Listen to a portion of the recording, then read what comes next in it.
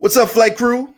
This is your loyal host, Fly Stewie, and you are listening to another episode of the Uneducated Investor Podcast. I want to share something with you guys. I normally share with you guys my top financial tips, and this is another one of those. Last episode, we talked about the magical free lunch of diversification. You can always check last episode if you want to hear more about that. But a lot of people always want to know, how does one diversify? What is an easy way to do it? A lot of people are looking at stocks. Maybe they don't have that much money to buy a very diverse portfolio of stocks and buy over 200 stocks. So what is a way that you can start diversifying your money easily at a cheap cost? Look no further. Fly Stewie's here to help you.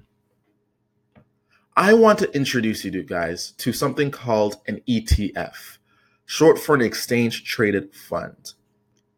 What this is this is an index fund that mirrors a basket of stocks. So what does that mean? So for one, there's an index called the S&P 500. And this 500 is as a 500 stock list that looks to mirror the top 500 best companies in the United States of America. An index fund, like an ETF, would take stocks out of all those companies at different weightings and sell it at a price where an average day consumer could buy into that. So you would buy a piece of each one of those 500 stocks. You'd have a well-diversified portfolio, and you'd maybe only pay $20 a share. This is truly God's gift to us all. The S&P 500, on average, has gone up 7% every year. You, as an investor, gaining an ETF and just buying that and holding it for 10, 20, 30 years could be guaranteed 7% a year.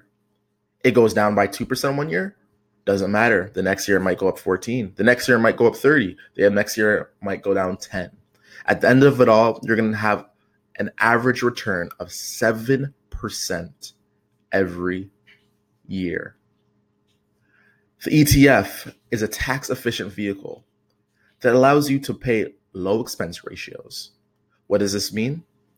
Mutual funds, they charge fees. ETFs, they charge minimal fees, 0.5% even sometimes. And what's even better, they outperform mutual funds on a regular basis. There's a lot of things you can do in your life that can really put you ahead for your financial future.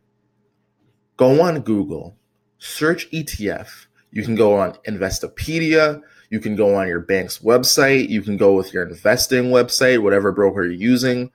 Do your own research. Find out more about this ETFs. Because as investors, we should always be curious when it comes to diversifying our portfolio and when it comes to investing. Become your own expert. Learn more about this product and see how it can benefit you. If you're not already using it, this is a great chance. If you're already using ETFs, find out different sectors that you're interested in. See how ETFs perform there. Compare different ones, contrast. Me personally, half my stock portfolio is ETFs. Why? Because on a high performing economy, if the economy ever drops, the ETFs will be right there to take the brunt of that weight, and it won't go down as much as maybe a stock. Just some food for thought. As always, this has been your loyal host, Fly Stewie. Thank you, Flight Crew. And you have been listening to the Uneducated Investor Podcast. Subscribe to me anywhere podcasts are available. And we are off.